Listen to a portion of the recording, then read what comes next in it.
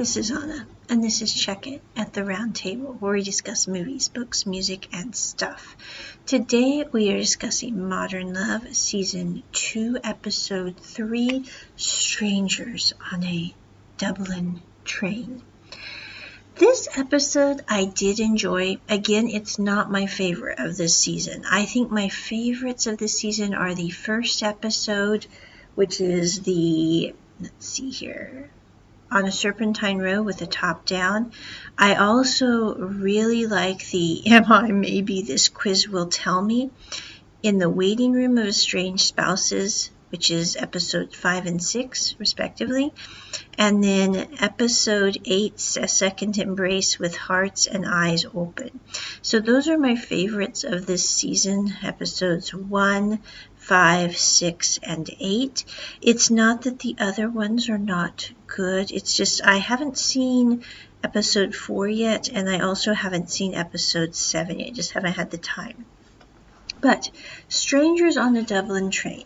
So this is the story of two individuals who meet on a train leaving Dublin at the beginning of COVID. They think they're only going back to Galway, or no, they're going to Dublin from Galway, and they'll only be going there for 2 weeks, they think, because they don't think the lockdowns will last that long.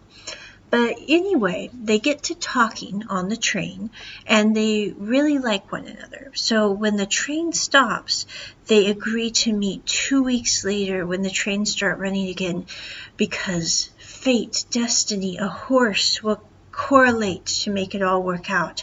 So they don't even exchange their phone numbers or their, Insta or anything like that, because they'll be there in 2 weeks.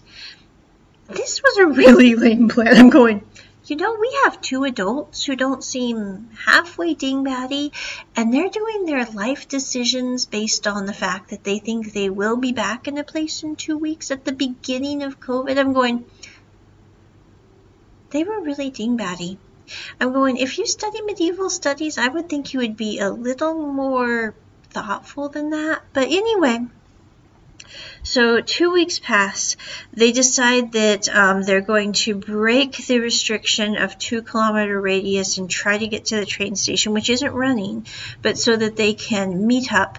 They both get stopped. However, the guy figures out the address or the street that the main female character lives on, and so he goes to basically sleep in his car and eat noodles, hoping that maybe she'll come out of the house and he'll be able to spot her that way.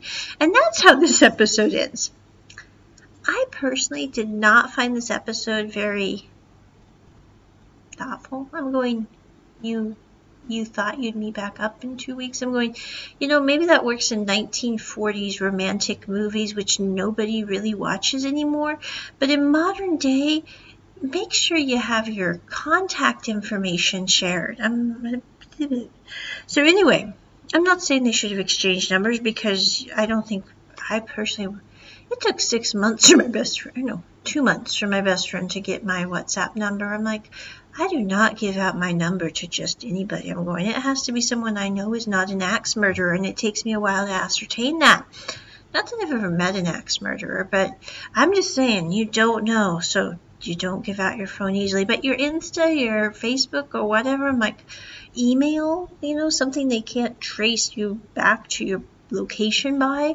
So I'm like, why didn't you give that to them? But anyway, so this episode, kind of a dive bomb, because I started out with episode 1, then I tried to watch episode 2, and as you can check out my review on episode 2 of season 2, Modern Love, I wasn't that impressed with episode 2. And episode 3, again, not my thing.